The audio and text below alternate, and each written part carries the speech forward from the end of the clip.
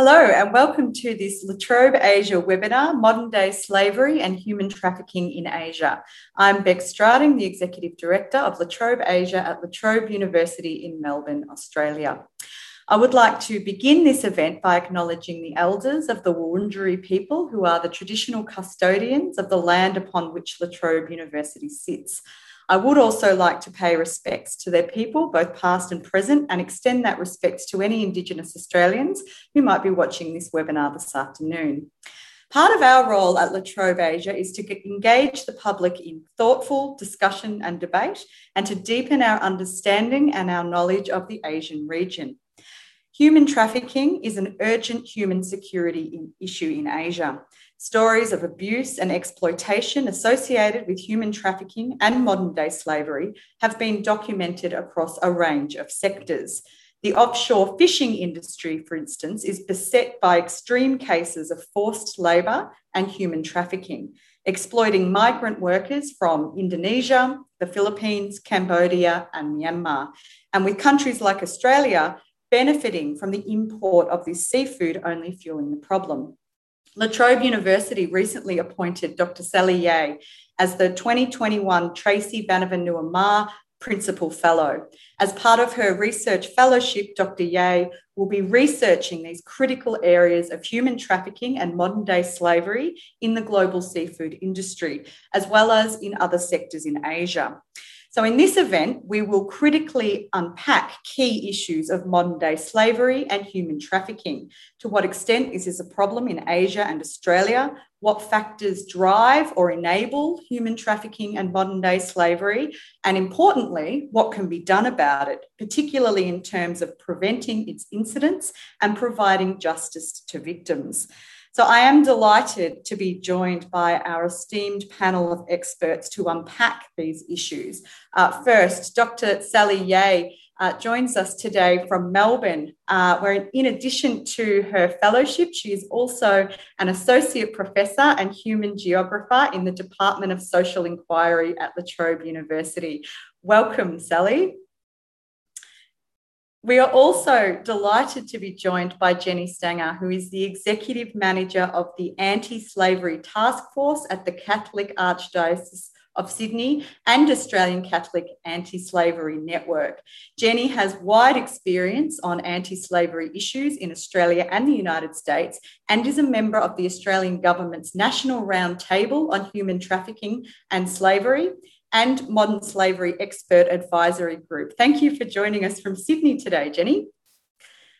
And last but not least, we have Sunil Rao, who is a lecturer in law at Trobe University who specialises in business and human rights. Sunil has been appointed to the Law Council of Australia, Business and Human Rights Committee and Australian Government Modern Slavery Expert Advisory Group. Welcome, Sunil. It's great to have you here as well.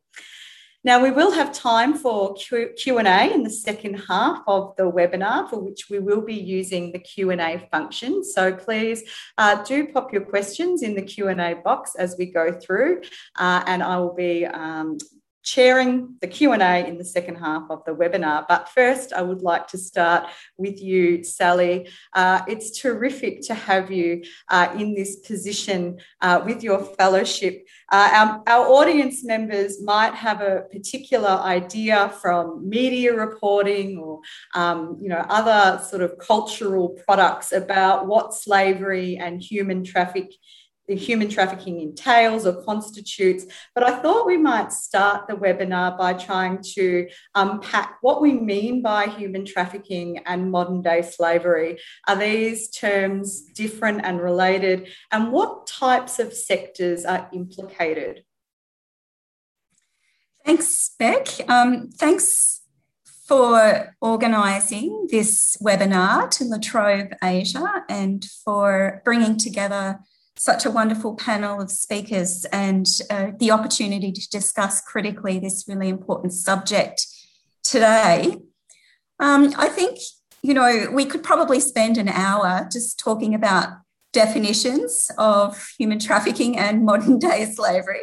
So I'll perhaps try and just give a very brief overview of those terms. So human trafficking or trafficking in persons is a very distinct term.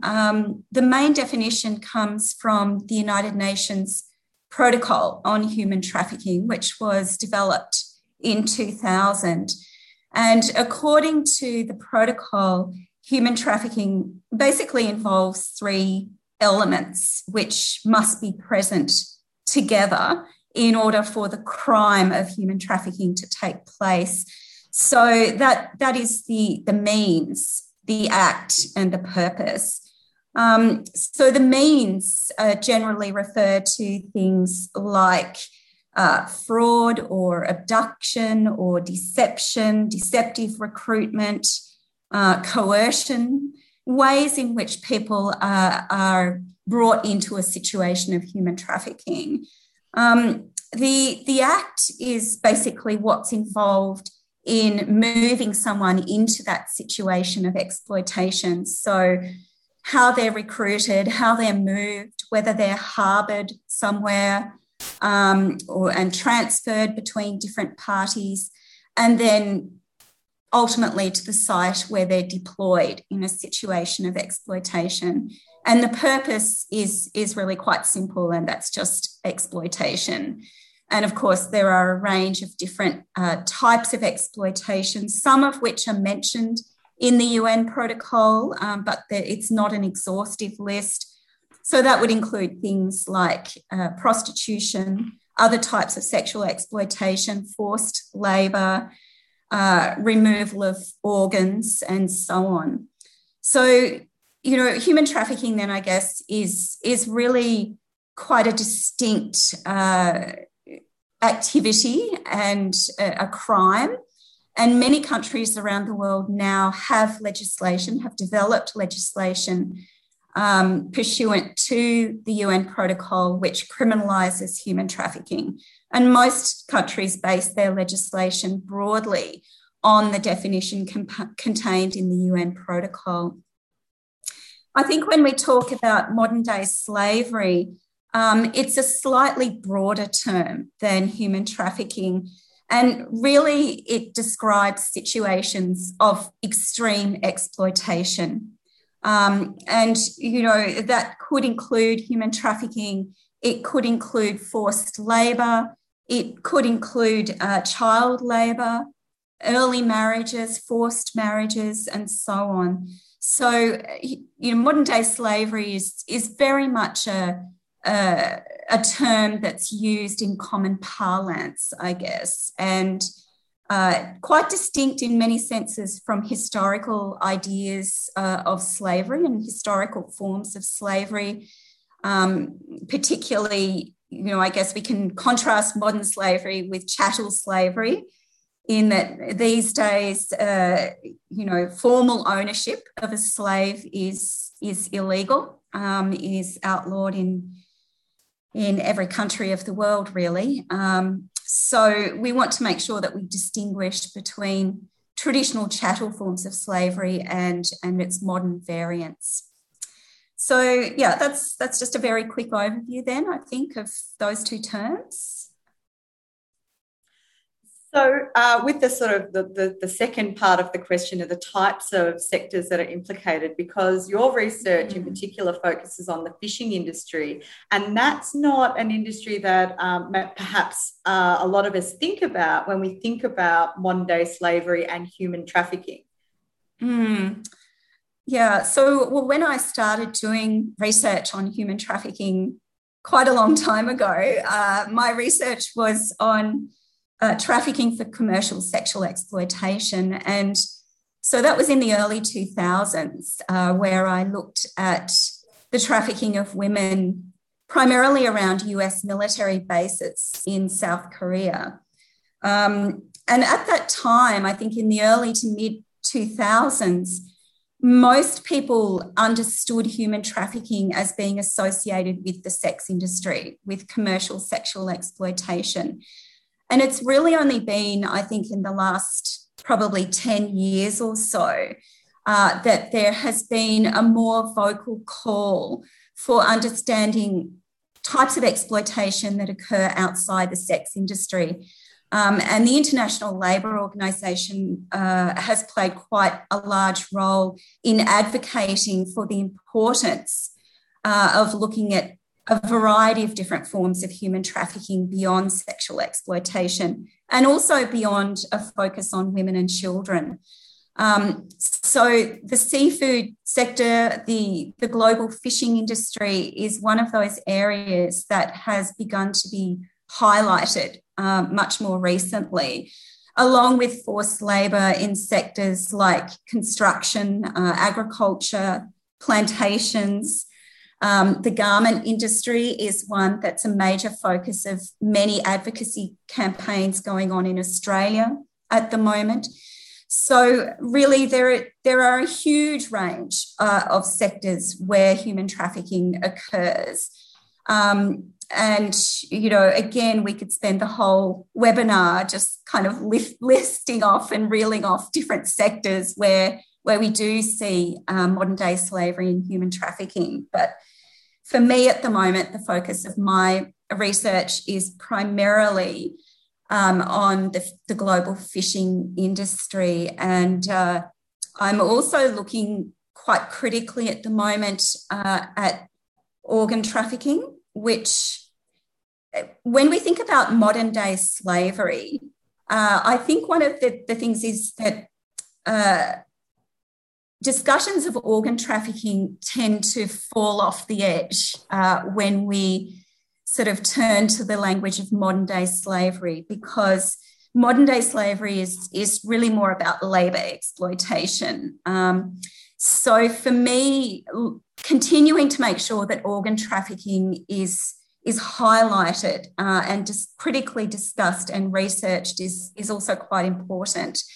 And particularly given COVID at the moment, there is increasing evidence of, again, a rise or a flux in organ trafficking cases in certain regions of the world. So I think that's also an area that's worth documenting and continuing to consider in research in future.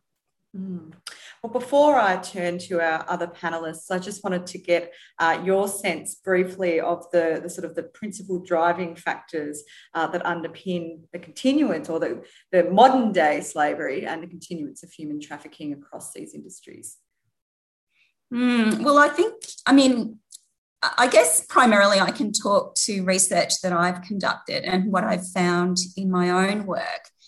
And what I tend to say is that normally someone, if they're trafficked, it's not because of one single factor. There's usually a combination of different factors at play. Some of those may be structural, some of those might be situational. So we might say, you know, COVID is a situational factor at the moment, and some of them might be personal. But I think, you know, the important point is that it's very rare that someone would be moved into a situation of extreme exploitation because of one single factor. And I also think that, you know, even though we often first think of poverty as the key driver or key cause of human trafficking, in fact, I think poverty as a factor is often overstated. And if it is important, it's often more issues of inequality or lack of opportunity rather than, you know, situations of extreme poverty as a cause of human trafficking. I think at the moment, you know, gender-based violence, gendered inequality, lack of opportunities, as I've said, for decent work. They're really important factors. I think the impact of COVID is something that will be critically looked at as a driver over the next few years. And something that I've just started looking at in my own research is the impact of climate change and displacement as a result of climate change, and the relationship that has to as a key driver for human trafficking. I might bring you into the conversation, Jenny. In your view, why has modern day slavery remained such a complex and persistent international issue? Why does it remain such a sort of intractable problem? And does it mean that governments and international community or businesses are not doing enough to try to deal with the problem, or is it more complex than that? Okay. I do want to go back a little bit to what Sallie was talking about when we talked about definitions, because I do think it is important for us to kind of answer your question, but also for us to unpack that a little bit, because I think, on this panel, if you had a CEO from a large, modern slavery act reporting entity, a women's rights activist, someone like myself, a union secretary, and a police officer, answering that question, like what constitutes human trafficking and modern slavery, I think you would get a big variety in terms of an answer to that question. And I do think even after all these years, there's still, to some degree, is lack of agreement about what constitutes this, modern slavery umbrella term and what are the elements. And that has real consequences, right, for people who are caught up in all kinds of exploitation. And so I think it is important to note that the terms are sort of elastic. I mean, human trafficking as defined in the protocol is defined. But when we talk about modern slavery, it's quite an elastic term, and it means different things to different people. And, whether that's an organization or a business or a government or workers themselves or vulnerable people themselves, I think we do need to be mindful of how people are using that term and what it means to them, because it's going to help inform what they do about it. And for the last 30 years, really, so I've been involved in this work for about 20 to 25 years. For the last 30 years, human trafficking and modern slavery have been framed in ways that really don't help the vast majority of people who are trapped in systemic exploitative labor across the world. And it's those people who can easily be pushed into more extreme forms of abuse. And so this has become this like feature of our global economy. So we've kind of, and because, as Sallie highlighted, the anti-human trafficking movement, stems from the UN protocol. That protocol was attached to the Convention on Transnational Organized Crime, which, it didn't come from a human rights body. It comes from an organized crime body, which has resulted in a global approach to this issue as a criminal justice issue, which, it in a way has been a real disservice to this big band of people who work and in sweat and toil in the economy, in our global economy. It's that situation that paves the way for the 40 million people who have wound up in more extreme forms of exploitation that we are calling modern slavery. So I do think it is important to recognize this kind of elasticity. And even in our own Modern Slavery Act inquiry here in Australia, this stuff is played out here.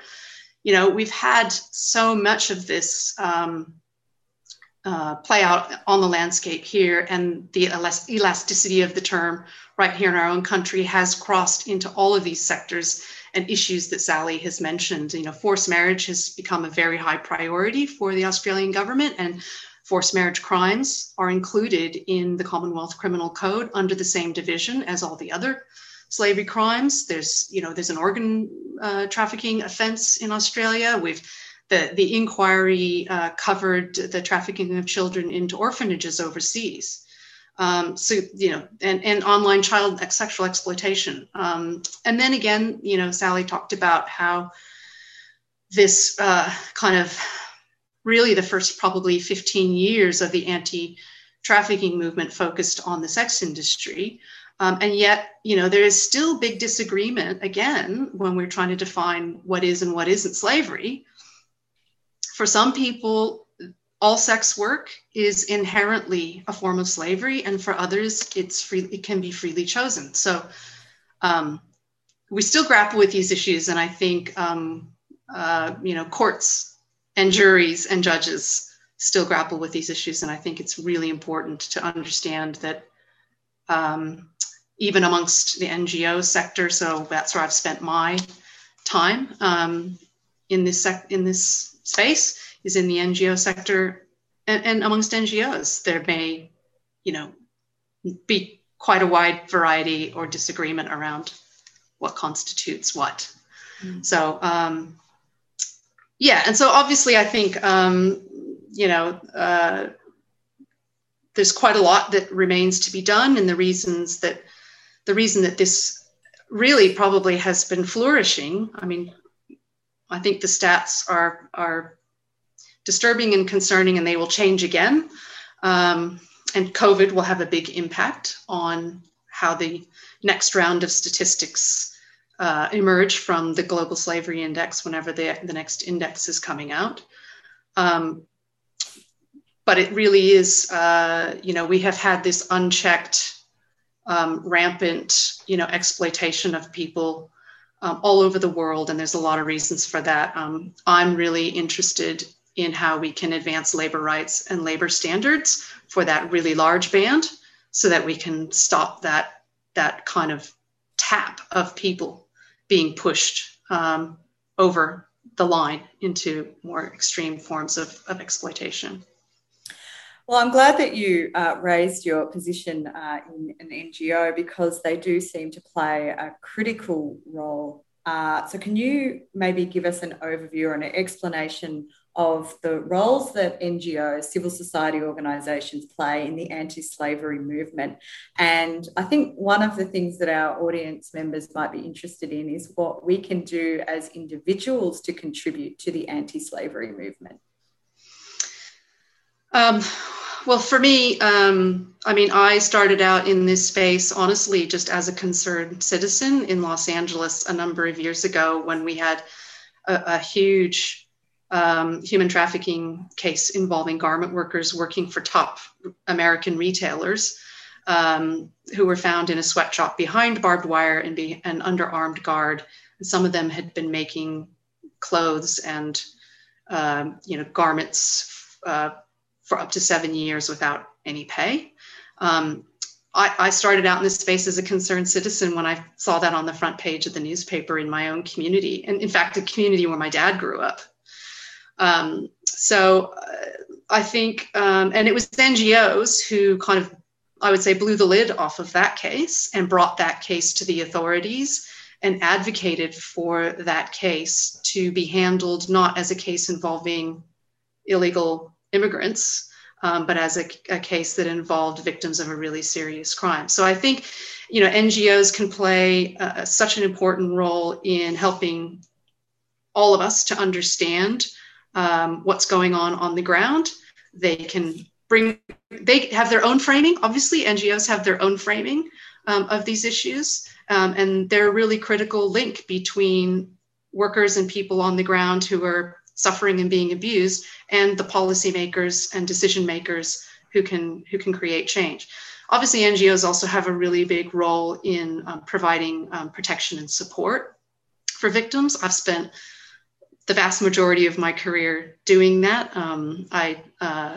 In addition to starting an organization in the United States with my colleagues, I also ran the only refuge for victims of human trafficking and slavery right here in Australia for the Salvation Army, and it's still the only refuge in the country.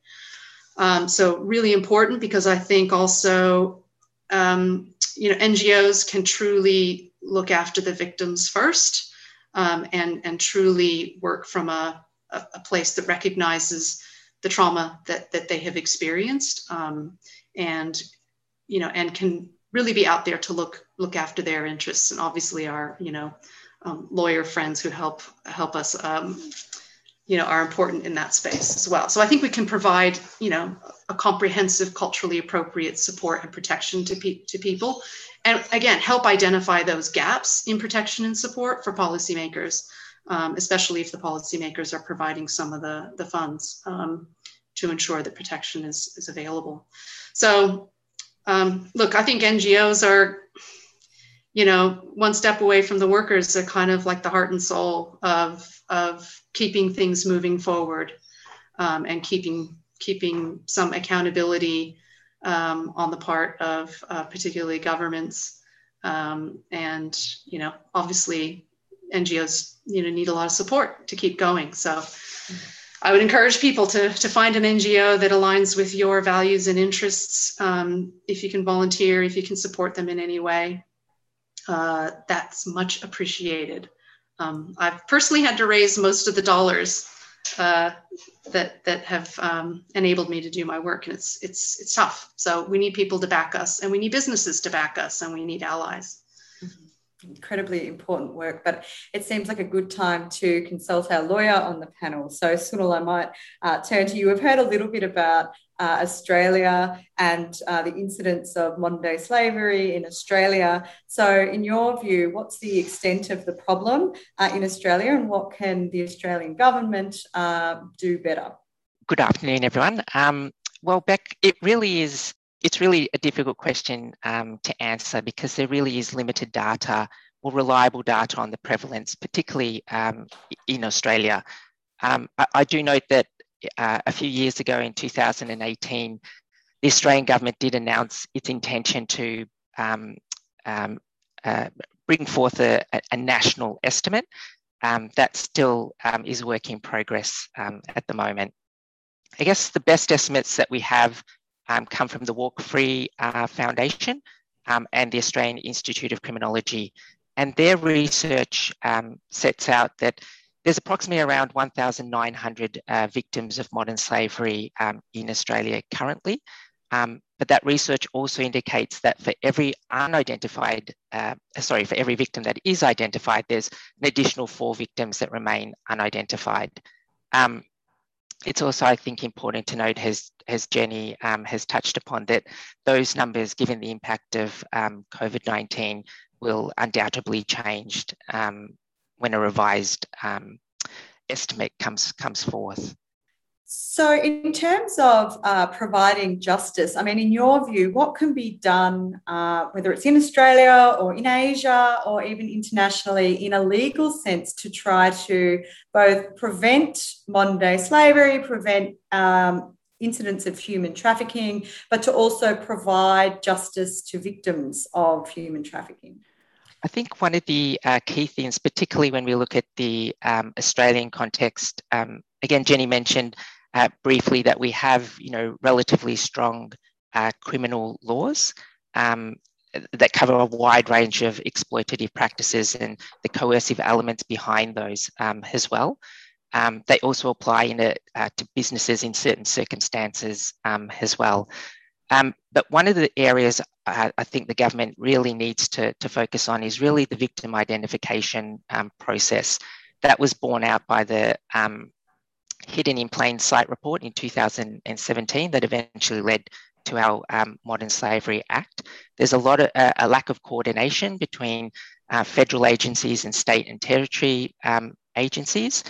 There's a lot of coupling that goes on between trafficking and migration, and that results in a lot of victims remaining unidentified because they're being viewed by law enforcement through the migration compliance spectrum.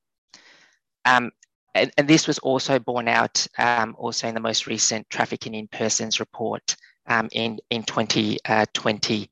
Has Sally touched upon some of those industries and sectors, both in offshore sea-based settings and onshore, particularly in horticulture, agriculture, even in domestic service. Law enforcement are not appropriately trained on those sector-specific indicators that will enable them to identify victims. When we look at what's happening globally, given the impact of COVID-19, it's undoubtable that that's had and will have a significant impact on the number of people that move into exploitative circumstances. So one of the things that I think is really important is to revisit.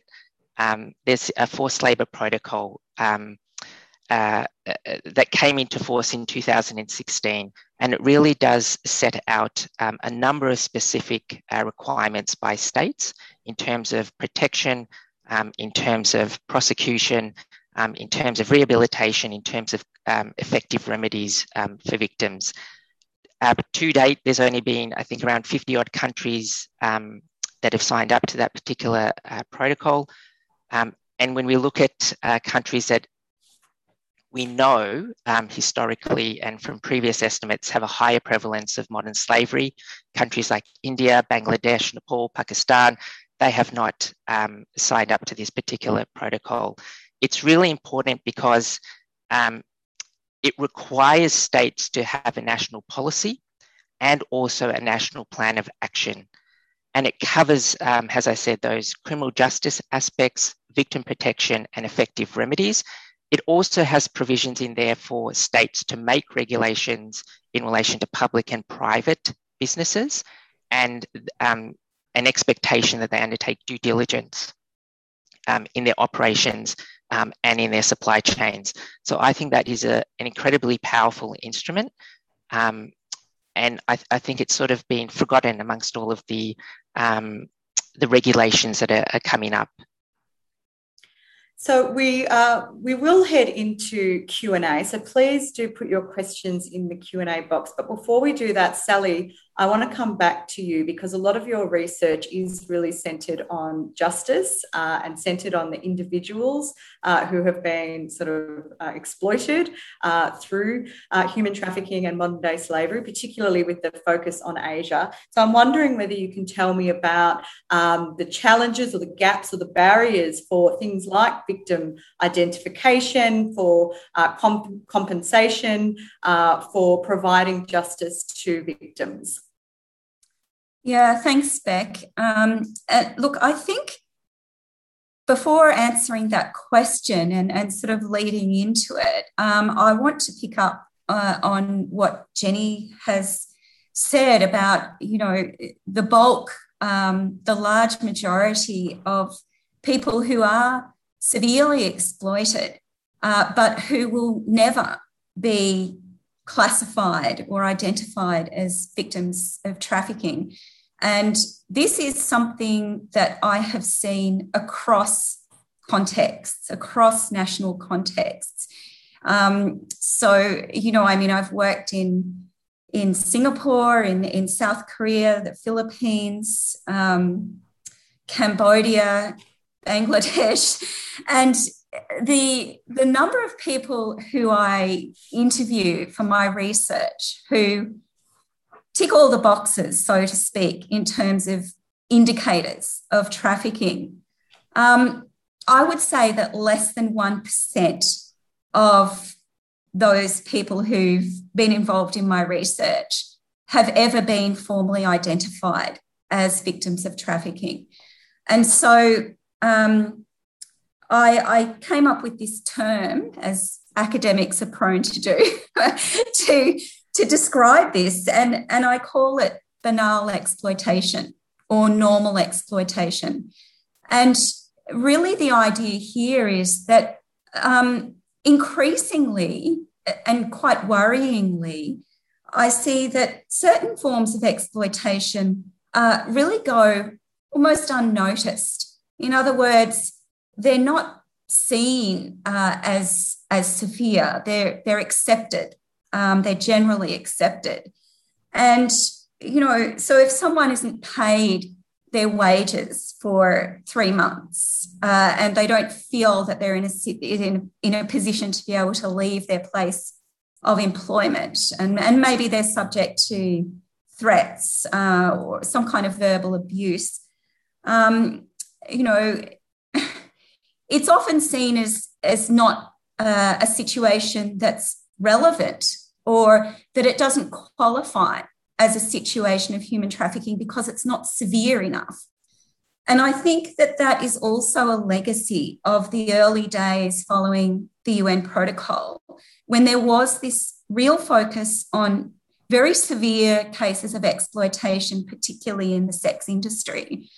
And that sort of breaking that association has formed a large part of my work over sort of the last 10 years, is to really critically unpack those representations and the stereotypes that only certain types of victims, that fit in a very narrow criteria, are really legitimate victims and legitimate in the eyes of the government and the state, and those who are charged with victim identification. So for me, that really is a very big and ongoing concern. And I think that does tie into, sort of first responders or law enforcement, and even some NGOs who are often in a situation or a position where they are able to undertake victim identification. But, these preconceived ideas of what a model victim is or should look like can really influence the way that those first responders identify and then classify people in particular situations. And again, in my own research, one of the really worrying things is that many people who fit the criteria for a victim of trafficking are still criminalised. And so, as immigration offenders, for labour rights violations, and in the fishing industry, increasingly what I'm finding is that trafficked fishermen are being criminalised for their involvement in IUU fishing.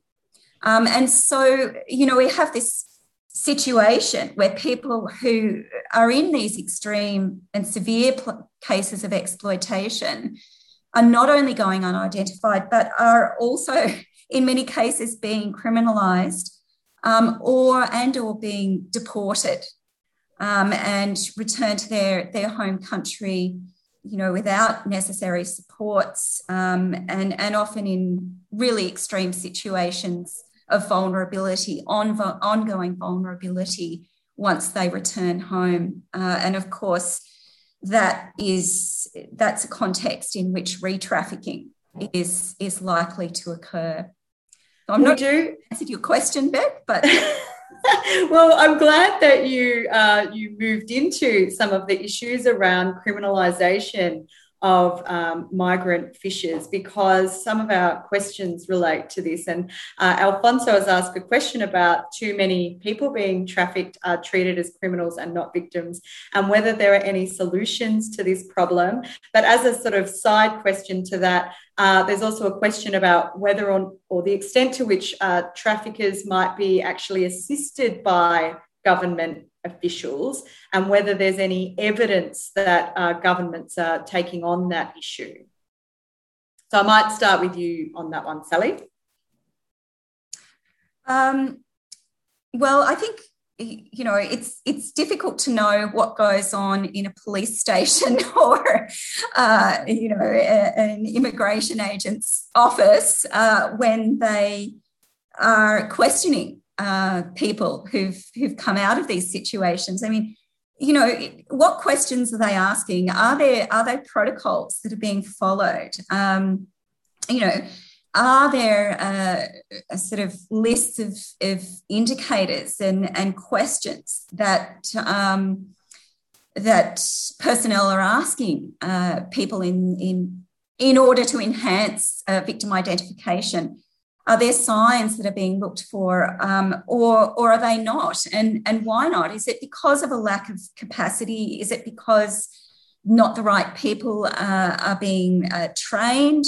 Is it because there's a persistent underlying view or stereotype, particularly of migrants as, non-citizens, and therefore as non-citizens, they don't deserve the same rights and protections as citizen subjects? So, there are a huge number of possibilities here that we might consider. There are also, I think, factors, that tie into this issue about criminalisation or non-identification of victims, which relate to government's political interests. And we know that many states, don't want to have 5,000 or 10,000 or 20,000 victims of trafficking identified in their country. So, we have to think about the tensions here, the political tensions, I think, that go beyond issues of logistics and capacity and the practicalities of understanding people's situations to looking at what the political economy of human trafficking, if you like, and what kind of role that might play in the non-identification or the criminalisation of certain people that may well deserve protections. And of course, to look at that in a lot of detail, I think really requires looking across context and looking in a lot of detail at particular contexts, because it's not going to play out the same everywhere. Absolutely. And Jenny, I would love your views on this issue, but I might also throw a question to you at the same time, if I may. So this is from Ebony, who says that studying last year, she saw a lot of people in the comments of documentary videos who were angry because what they were seeing didn't agree with their perception of exploitation. They couldn't understand people agreeing to sell their organs or taking a job could still be exploitation as opposed to being kidnapped in dark alleys like in the movies. So she wonders that if the public was more aware of the complex situations, could that help in a meaningful way? Yeah, absolutely. And just dovetailing again on what Sallie said around this sort of, the initial kind of thrust of the whole movement over the first decade, where the focus was pretty much mostly on women and children working in the sex industry. There was sort of this archetype that was created of who's deserving of help and support, and kind of breaking through that over time. Actually, it hasn't happened, right? Even in Australia, the way I like to describe it is you find what you're looking for, right? So what we did in Australia and in other countries for the first 10 to 15 years, we went and we devoted time, energy, and resources and designed a framework to disrupt and detect and protect women and children working in the sex industry. And that became sort of a formula, the way of doing things. And that was who we saw as victims. And that's where this kind of stereotype and archetype comes from, of who's deserving and who's legitimate. And I think, when our own criminal code finally changed in 2014, we didn't have a forced labor offense until 2014. And this is, I had been here for exactly 10 years and was bringing cases to the government of domestic servitude. Some of you may remember the Four Corners show about domestic servitude in embassies in Canberra.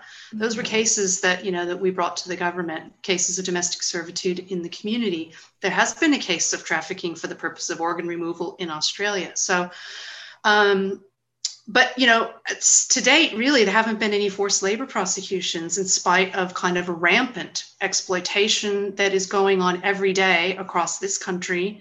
What Sallie's describing in the context of other countries, it actually applies to Australia too. What is happening during an assessment with the federal police and a potential victim? What is the methodology being used to either positively or negatively decide, and then count that person into the statistics that Sunil's talking about? Victim identification here is embarrassingly low. It's very low. And this needs to be addressed. So, okay, I might have sort of lost track of the question there. But yes, it's complex. People are complex. We're talking about human beings who have agency and make choices. Sometimes they make choices we think they shouldn't make, or they make choices we wish they didn't make, but they make them. Right. And sometimes it puts them in a situation where they're incredibly vulnerable and maybe victims of a really serious crime. So to answer Ebony's question, I think it's worthwhile to kind of go into the literature. So when I first started this work, there was no literature. Go onto the internet, which was also new, to find out about human trafficking. And all you could get was some stories about Eastern European women being trafficked into the sex industry in Western Europe after the Berlin Wall came down. Now there's so much information out there, you actually have to wade through the garbage. There is actual garbage and you need to filter.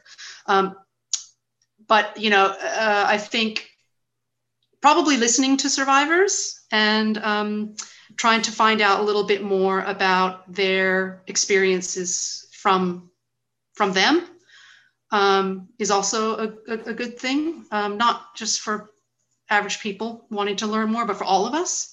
I was going to kind of show you all that, the government does have a new national action plan to combat modern slavery for the next 5 years. And I think it is important to acknowledge the actual tremendous amount of work that has gone on in Australia, especially over the last few years. Like a really small team of people in government and some very fired up ministers have pumped out a lot of work. And the new National Action Plan really is the roadmap for the next 5 years. And there are some, you've got to acknowledge that there are some real highlights to it as well. And I'm really happy to see the inclusion of survivor voices and that government is interested for the first time ever in listening to survivors. So I think we will all benefit from that if we can create safe and appropriate ways to engage, because they're the experts, right? And a measure of our success will be if we have this same webinar in 2 years and there are empowered and supported and paid survivors sitting alongside us, telling us what we should be doing and informing the response and highlighting the complexity of their own experience, because survivor experiences are not archetypal or stereotypical either. They are wide ranging, and there is no one survivor experience either. So I guess to answer Ebony's question is, dive in. It takes years to learn about this stuff, and I'm still learning every day too.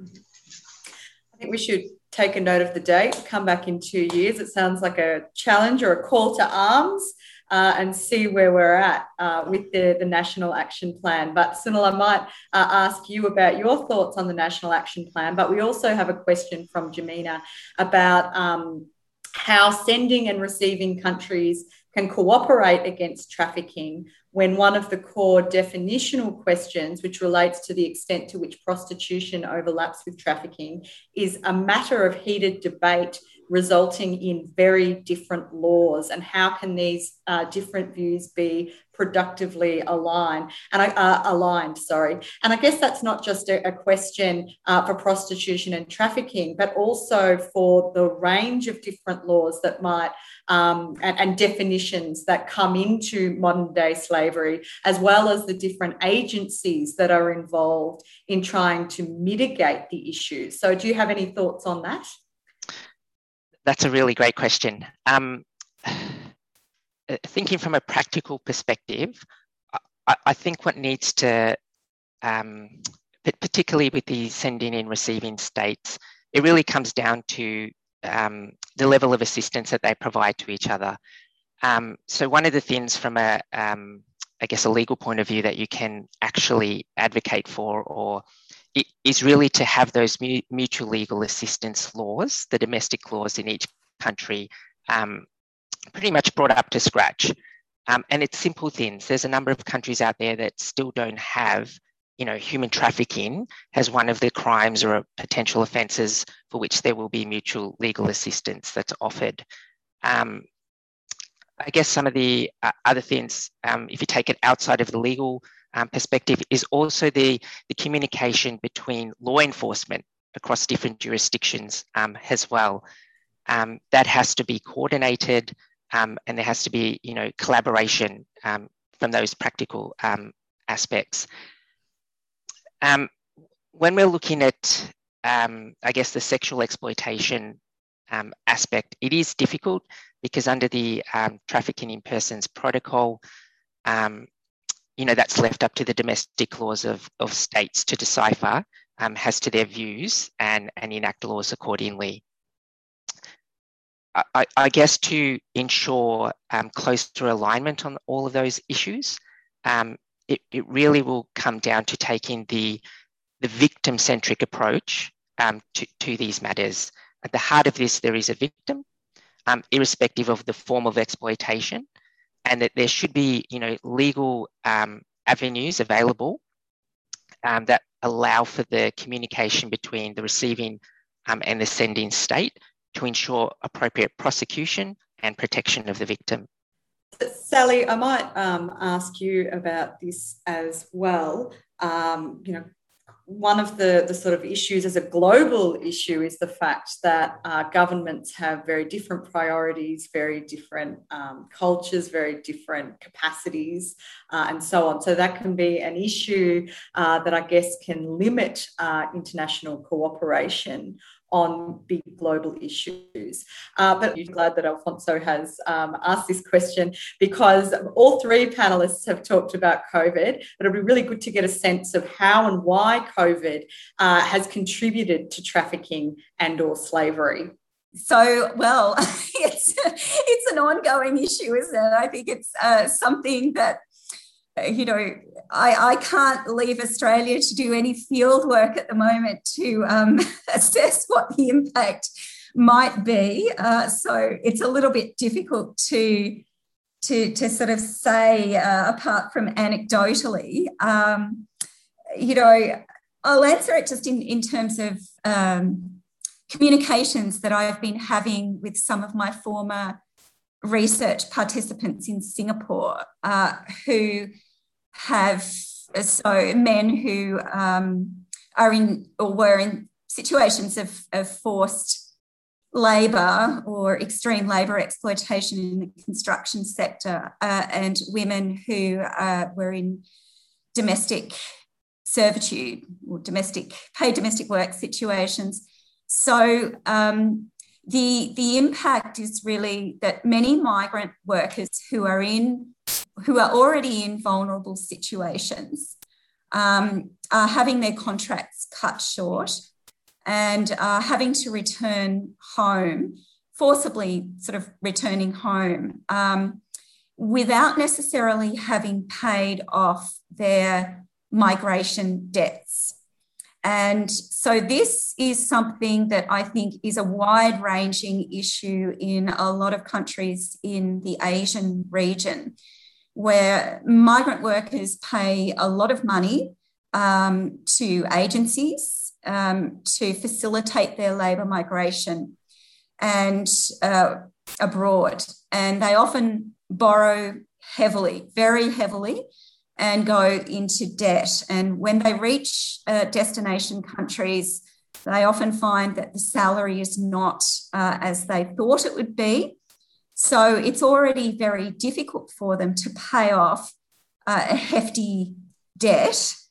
And so if their contracts are cut short and they are already struggling to pay off debts and then they return home, that is going to create all sorts of heightened vulnerabilities for those people. So communicating with some of my Bangladeshi participants from my research in Singapore, they are really, money lenders and other people, informal labour brokers, harassing them, knocking on their doors day after day, asking where the money is. And all this time, the interest is growing.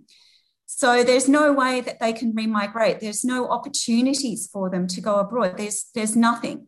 And often the only thing that they have left to sell at this point is land.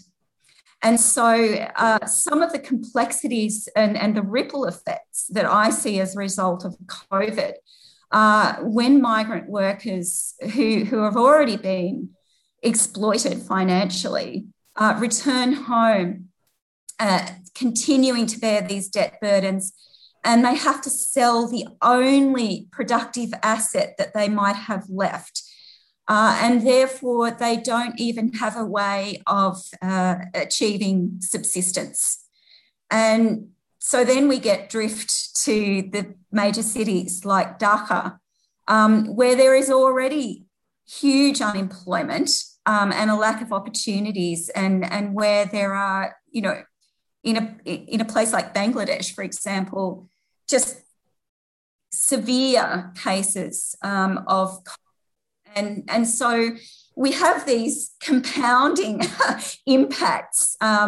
So that is one thing that I can talk to directly that I see happening now as a result of COVID is, what happens to these people when they return home and they still are their vulnerability is heightened, and what impact is that likely to have on re-trafficking or vulnerability to other forms of very precarious work. So beyond that, I wouldn't like to say too much, except that I know that in a place like Bangladesh, organ trafficking has really increased exponentially in this context in that country. Jenny, we have a couple of questions on internal trafficking. So I'm wondering whether you can explain the difference between internal and external trafficking, but also whether there are any lessons from external trafficking that might be applied to countering internal trafficking. External and internal. I'm not sure what exactly is meant by external, internal. There have been some recent cases of exit offenses that have applied where people have been essentially trafficked out for the purpose of forced marriage. It's funny when you talk about that, right? Because I often see, and I find government does this, they try to have they talk about the domestic response and they talk about the international response. It's all the same.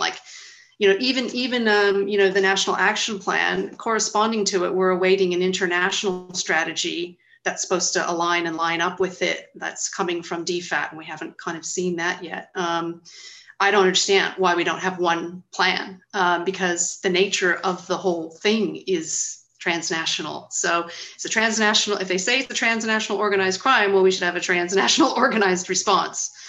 I think if the question is a little bit about kind of who's vulnerable in Australia, I think we're really talking about a range of people on temporary visas mostly, and new arrivals, and asylum seekers, and there's it's about 10% of Australia's labor force are on temporary visas.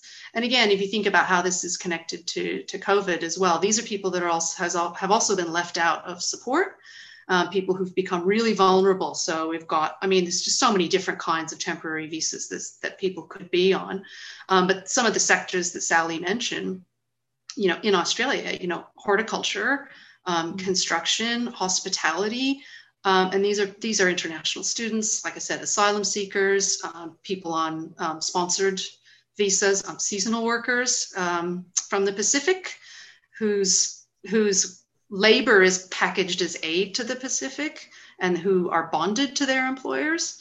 There's a whole lot of vulnerabilities for people in Australia.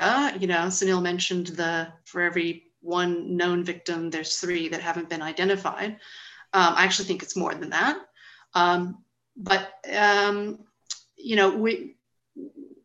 We can't not talk about what's going on in Australia and how our own visa system creates vulnerabilities. And once you really understand that, then it's kind of clear what some of the fixes are.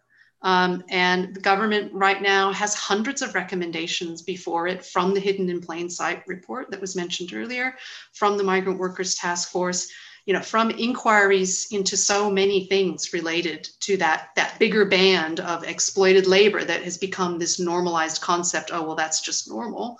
No, that's what we need to deal with.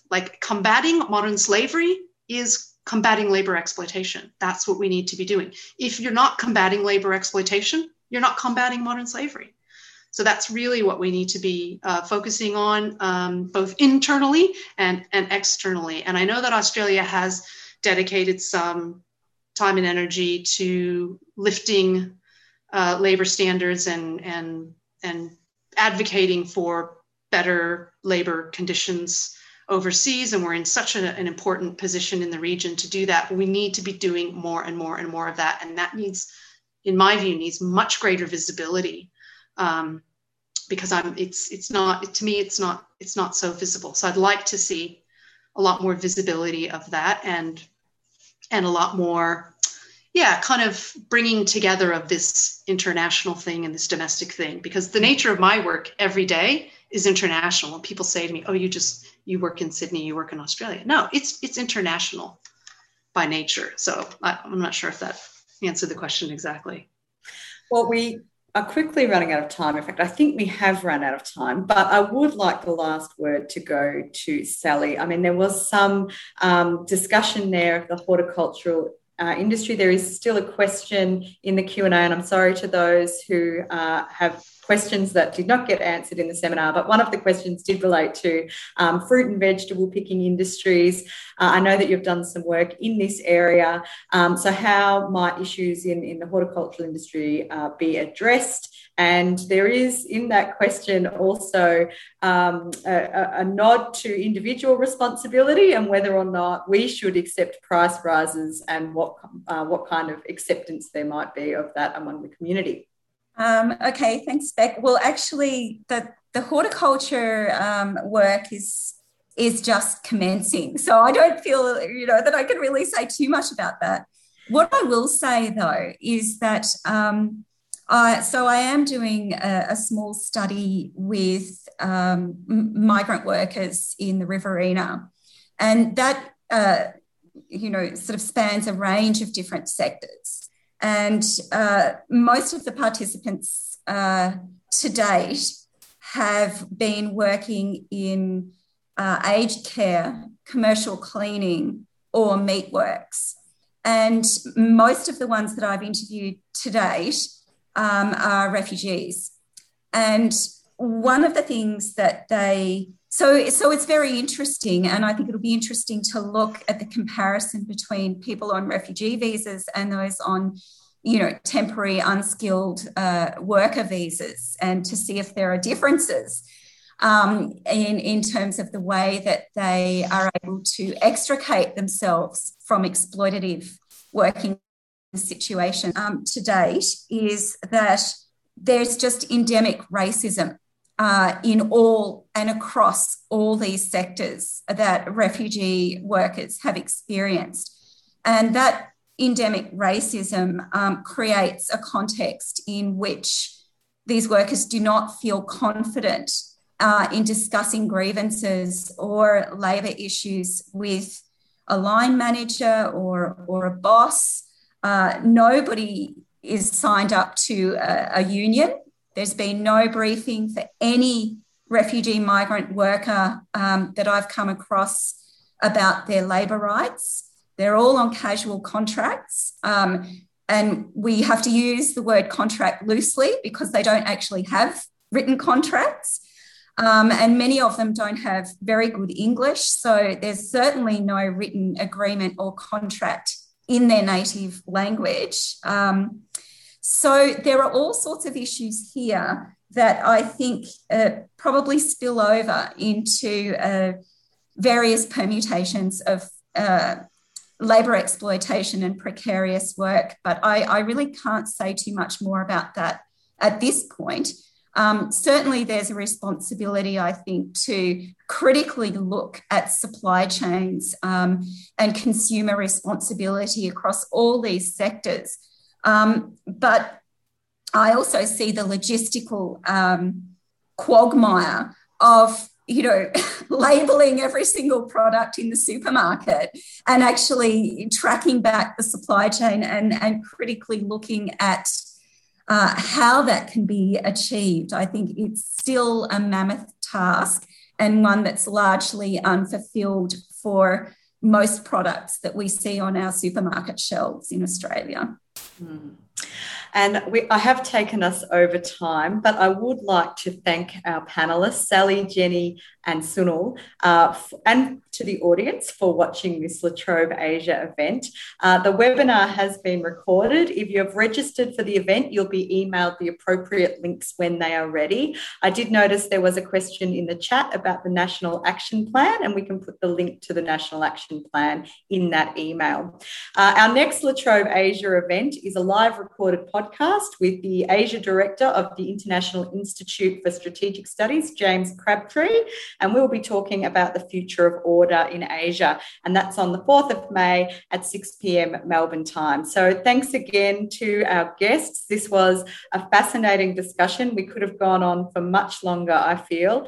And I'm looking forward to getting back together in 2 years' time and seeing what progress we've made. Hopefully we'll have positive things to say about Australia's progress and progress internationally. But in the meantime, please follow us on Twitter at Trobe Asia or join our mailing list to find more details for online events and Trobe Asia publications. Thank you.